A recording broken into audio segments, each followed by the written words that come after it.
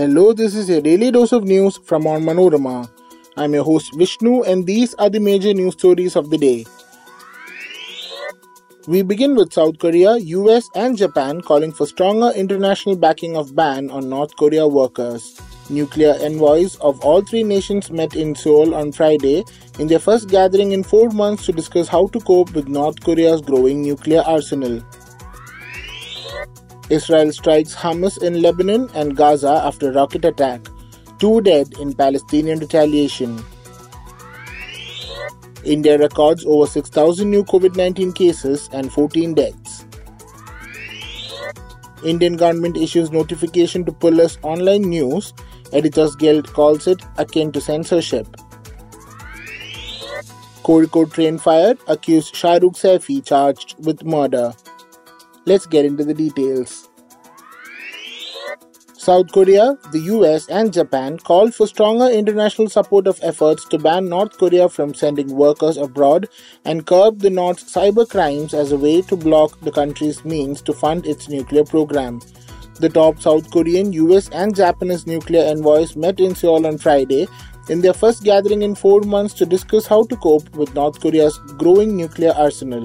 The North's recent weapons tests show it is intent on acquiring more advanced missiles designed to attack the US and its allies rather than returning to talks.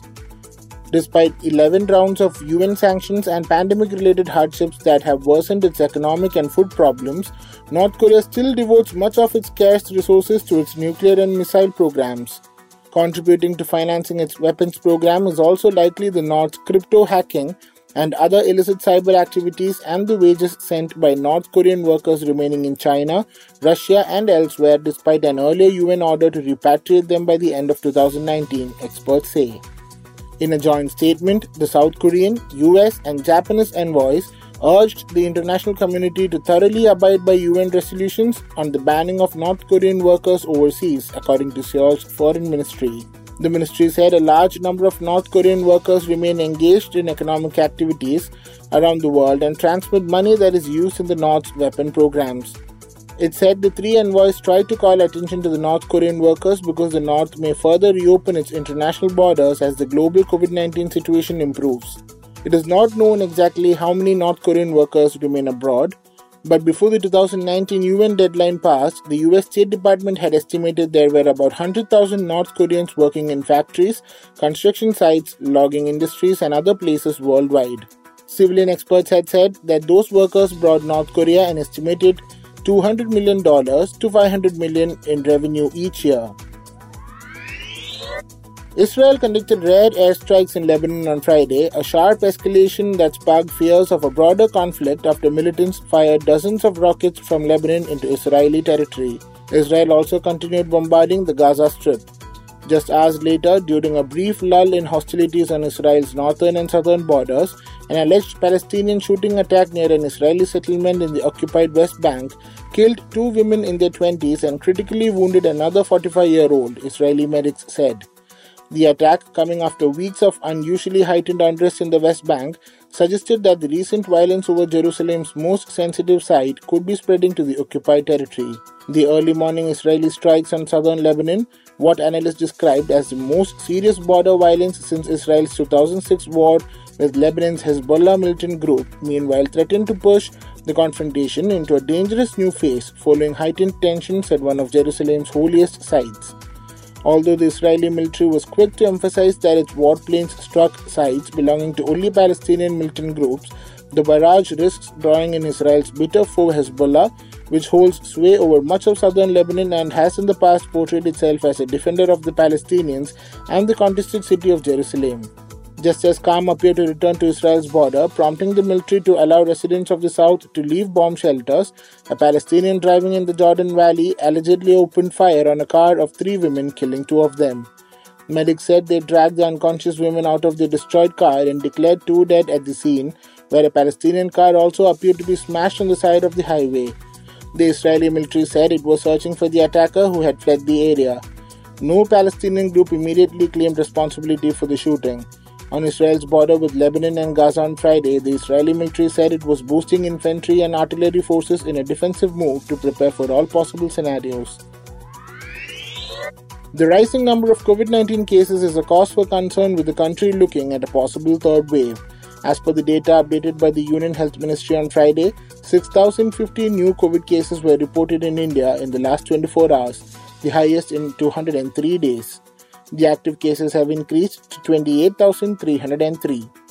On September 16th last year, 6,298 cases were recorded. The death toll has increased to 5,30,943 with 14 deaths. 3 reported from Maharashtra, 2 each from Karnataka and Rajasthan, 1 each from Delhi, Gujarat, Haryana, Himachal Pradesh, Jammu and Kashmir and Punjab, and 1 was reconciled by Kerala.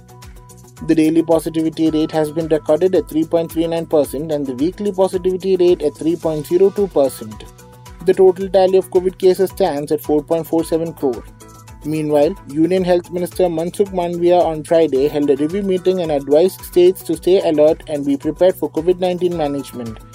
In the meeting with state health ministers and principal and additional chief secretaries held virtually, Mandaviya stressed on identifying emergency hotspots by monitoring trends of influenza-like illnesses and severe acute respiratory infection cases, ramping up testing and vaccination and ensuring readiness of hospital infrastructure, along with enhancing genome sequencing and ramping up whole genome sequencing of positive samples. He also emphasized on creating awareness about following COVID-appropriate behavior. He also urged the state health ministers to conduct mock drills of all hospital infrastructure on April 10th and 11th and review the health preparedness with district administrations and health officials on April 8th and 9th. The Union Ministry of Electronics and IT on Thursday issued a notification on the amendments to the 2021 IT rules, which gives it sweeping powers to constitute a unit that will decide to determine what is fake or false or misleading concerning any business of the central government. The amendments to the IT rules makes it obligatory on social media platforms not to publish, share or host fake, false or misleading information about the government. This could also include news articles or videos published by media organizations online. Editors Guild, an association of news editors in the country, called the government's move deeply disturbing.